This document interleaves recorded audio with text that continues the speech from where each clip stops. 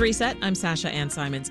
Jobs of the future might sound like flying cars or AI servers, but in our climate-conscious world, it's just as likely to be solar installation, building out the electric grid and retrofitting buildings, and making sure that people from under-resourced communities are part of that workforce transition is a key equity goal. As part of Illinois' Climate and Equitable Jobs Act, Governor Pritzker has put $34 million towards building more than a dozen clean jobs workforce hubs across the state, ensuring that training for these jobs is accessible. So here to tell us more is Danny Robles, the Director of Climate Policy at the Illinois Environmental Council. Welcome back. Thank you. Good to be back here with you, Sasha.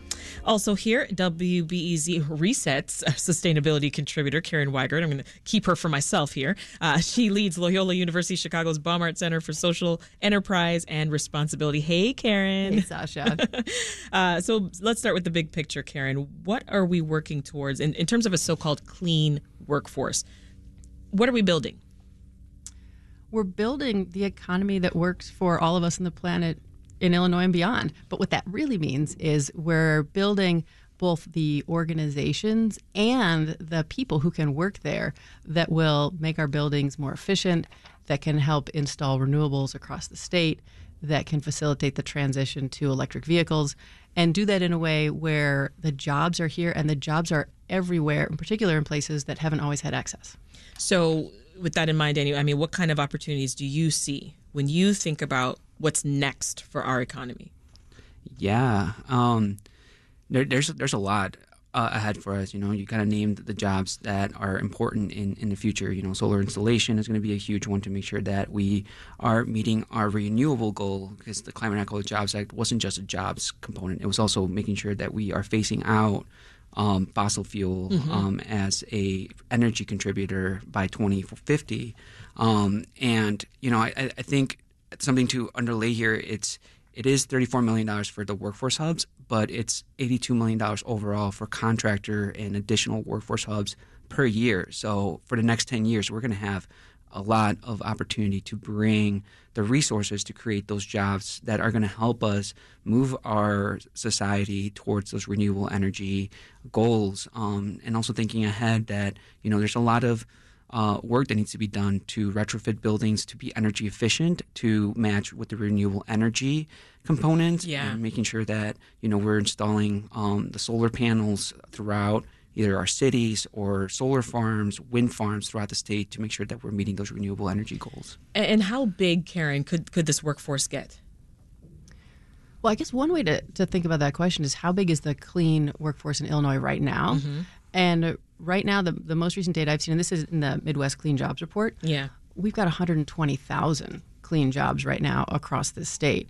And that's a huge number. It's been growing overall since they started doing this report over the last few years.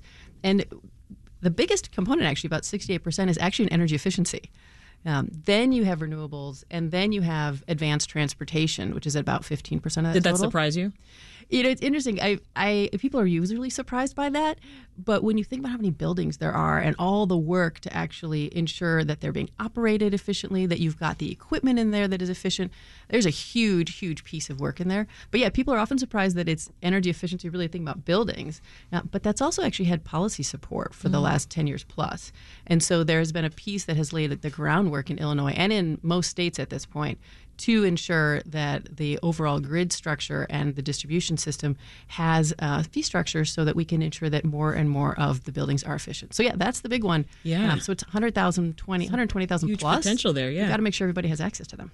That's the thing. Labor Day, Danny, that's coming up, right? Just a couple of days here. Are jobs in the clean energy sector good paying jobs? In the way that we pulled up the bill, we made sure that was a huge component behind it. Okay. I think that was a lot of the negotiations that went into it, making sure that prevailing wage, like a wage that will actually pay the bills, will like a living wage. A living wage beyond living, right? Because there's the living wage that's $15 an hour, and then there's a prevailing wage that is actually supporting families and moving things forward. Right. And, we did a lot of negotiating with our labor partners to make sure that, they were bringing in union jobs into the component as well.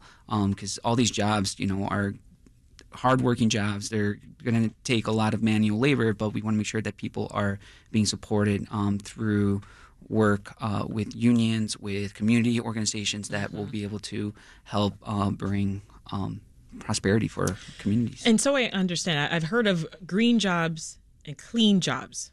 Same thing, or is there a difference? I don't see too much of a difference.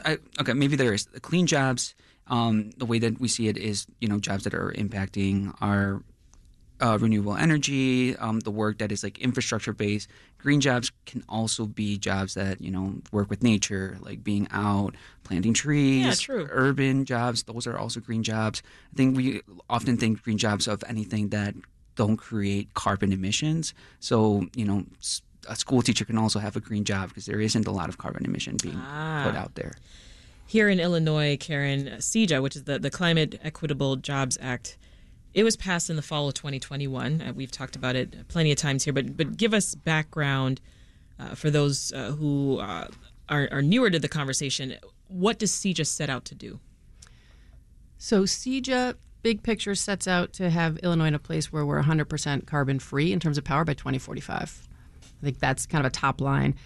Together, there are milestones. Like if you think about the numbers, by 2030, the goal is to have 40% of our power from renewables. Mm-hmm. And at that same time frame, the goal is to have 1 million electric vehicles out there. So that's if you think about the big picture energy side. But then this is the Climate and Equitable Jobs Act. So to meet those goals, we have to ensure that we're meeting community goals for jobs, for pathways to prosperity, and to ensure that there are these pathways that exist in places that haven't always had pathways, and where you're reaching communities that are disproportionately disadvantaged by pollution, by toxins, et cetera. So the goals are clear, both on the energy and the decarb piece, as well as on the community and the involvement side. Yeah, and part of CEJA is to create workforce hubs and make sure that people who have been disenfranchised get the necessary training, right, Danny? I want to make sure that it's clear, though, that, if we're not intentional now about this, what happens?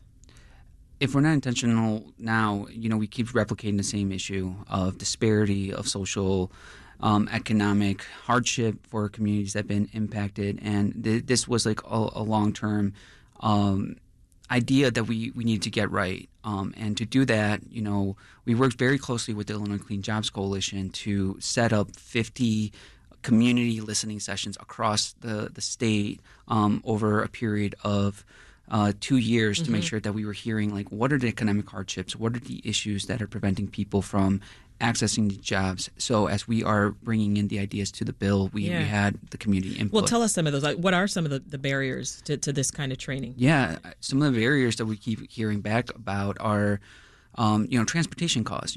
People might not be able to get from their home to the training facility, or they might have kids that they need support watching with. And what we were able to introduce in the bill was a barrier reduction program, about $6 million per year for grants to be given to community members to be able to access transportation needs or childcare needs or any additional things that come up that might be preventing them from fully immersing themselves in the program, because these training programs are multi-hour programs that take a lot of effort and a lot of intention to be able to complete. But upon completion, a lot of the participants will be part of a larger workforce hub that the state is developing out to make sure that there's communication between employers and contractors, and identifying who are the people graduating from these programs. Yeah, dig more into those hubs, Karen. And I know that they're going to be located across the state, right? The locations were intentional. Yeah, absolutely. These 13 hubs are located, as you said, across the state. And there's a couple actually in Chicago. Okay. But they were specifically focused on environmental justice communities that had prolonged exposure to toxins, and communities that had been historically disinvested as we look at the economy and the different levels of job opportunities. So they're very intentional in places that can now disproportionately, hopefully, benefit from the growth in clean jobs. And the hubs then, as Danny was mentioning, they're going to be built. And so we're at a timeline where people are going to apply right now by Friday to actually run these hubs. Wow. And these are built to break down all of those barriers. So as Danny was mentioning, there's support structure for transportation, for childcare, for the kinds of things that get in the way because there's real life before you can actually go to a training program that will hopefully get you a job. But the other thing is there's a core curriculum that's been built in here. And this is a door opener for folks because this is not geared for folks who have had a college degree and a master's. This is an entry-level job training program. So this is both intentional about the places where the hubs will be, and it's intentional about the pathway and the support structure, so that our next conversation about the 120,000 plus jobs will include countless stories of individuals who might have had their first full-time prevailing wage job or their first full-time sustainable job through this program. Yeah. Well, I want to underscore the fact that you said, folks can start applying very soon. So we're clear, Danny, who can apply and what communities are you making sure will have access to these programs? Yeah, I mean, anyone who's really interested can apply to these, but the big intention for these programs, as Karen was mentioning, are those communities that are come from EJ community or what is known as the Restore, Reinvest, Renew communities. These came from the Illinois cannabis law that identified communities that were impacted by incarceration or excessive violence or divestment from communities. So those are the communities that we're really encouraging to go out and apply. Yeah. And specifically, the program looked at geographic data, and community members from Southeast Chicago, Southwest Chicago, South Chicago, West Chicago are highly encouraged to get out and apply for these programs. This has been a long time coming, huh? Yeah, it's taken a little bit, but we wanted to get it right. I think that's the big thing that we wanted to underscore. This is a transformational bill, something that is not only going to help our environment and our climate, but it's also going to put a lot of wealth back to communities that have been so highly divested. And I think that was a big part of the negotiation here was we cannot leave communities behind anymore. Part of solving climate change is also making sure we're solving the issues that created climate change, and a lot of that is economic disparity. So, Karen, still on this fascinating hub conversation here, because I want to dig more into these training programs, right? They aren't up and running yet, as we've mentioned, but you've talked with folks who've gone through similar programs, and with companies hiring graduates of these programs. Talk more about the benefits and just benefits and challenges, I guess, that stick out to you most. Yeah, when I think about some individuals who've gone through similar programs, because as we said, the application to actually run the hubs is this week. The hubs will be coming in the near term months. But they're on the way. They're on the way, exactly. When I think about some of the conversations I've had with people who've been through similar programs, and I'm thinking particularly about some of the programs that have been geared for adults with barriers to employment. The first thing that jumps to mind actually is simply the word hope. This is actually something that can change people's lives. And it's often for folks who have not had a lot of those sorts of opportunities. And the example I'm thinking of is that I've been lucky enough in my prior roles to work with the Green Core Chicago program. Mm-hmm. So that is a program that has been longstanding in the city of Chicago. And the majority of the folks who've gone through that have had some exposure to the criminal justice system. So very similar to individuals that we're hoping are able to participate in these future hubs. That graduation ceremony is amazing because families are coming together and they are seeing for the first time an economic pathway and a possible career for someone in their family that can be transformational. So I think that's exactly what we're talking about here. And this is really focused on those clean energy jobs. Mm-hmm. And so it's focused on efficiency and solar and electrification and advanced transportation. So for the individual, it's transformational. For the small company, similarly, I think hope, because you're trying to build a small business. That is hard no matter what. And so the idea, you've got to work both sides. You've got to find contracts. So you're trying to get customers. And then when you do, you somehow have to have people who can do the exact roles that you have at your company that is now growing.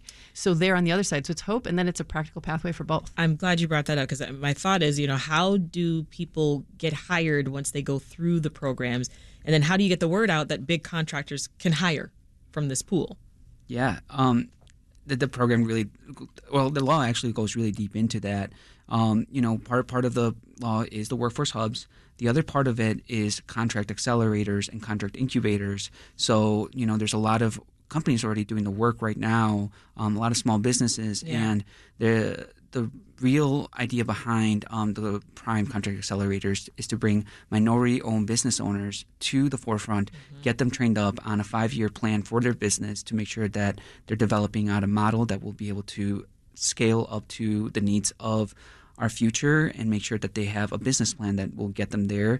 And get them connected to the people graduating from these programs. So our Department of Commerce and Economic Opportunity is putting together like a large database of people graduating from these programs, the contractors, and working in tangent with energy business leaders to make sure that we're identifying the new projects that are going to be necessary to build out the future that we need. Yeah. What's in the Biden administration's Inflation Reduction Act to incentivize solar installation for businesses and residences here?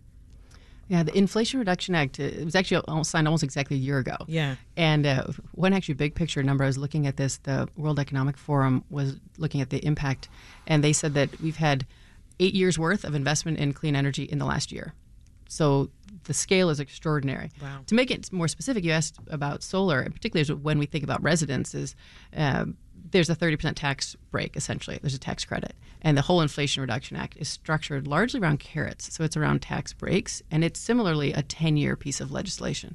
So you're seeing tax reduction or tax credit for renewables. You're seeing it for energy efficiency and things like heat pumps that can go in your home. Mm-hmm. And you're also seeing tax credits for electric vehicles, just as 3 examples of what a resident could participate in. All of that leads back to someone's got to be building those things and offering those services. And so that's also stimulating the jobs and the economy on this side. Well, we're just about out of time, but I don't think we can say this enough, right? Give us, Danny, what's next for these hubs? And again, when can folks apply? Yeah, what's next for these hubs is community-based organizations right now are finalizing their application process to make sure that they're standing up these hubs by 2024. So applications will definitely be live 2024. Yeah. People can start applying for them. If people are interested in learning more about that, I definitely encourage them to check out the Department of Economic Opportunity website to make sure that they're staying up to date with any information. But, we're also working very closely with community-based organizations and community leaders to make sure that we're talking about these programs every single day to make sure that, the community is aware that these are coming pretty close. Love it. Yeah. Danny Robles coordinates the Jobs and Economic Justice Committee for the Illinois Clean Jobs Coalition, and Reset sustainability contributor Karen Weiger. Thank you both so much. Thank you. Great to see you.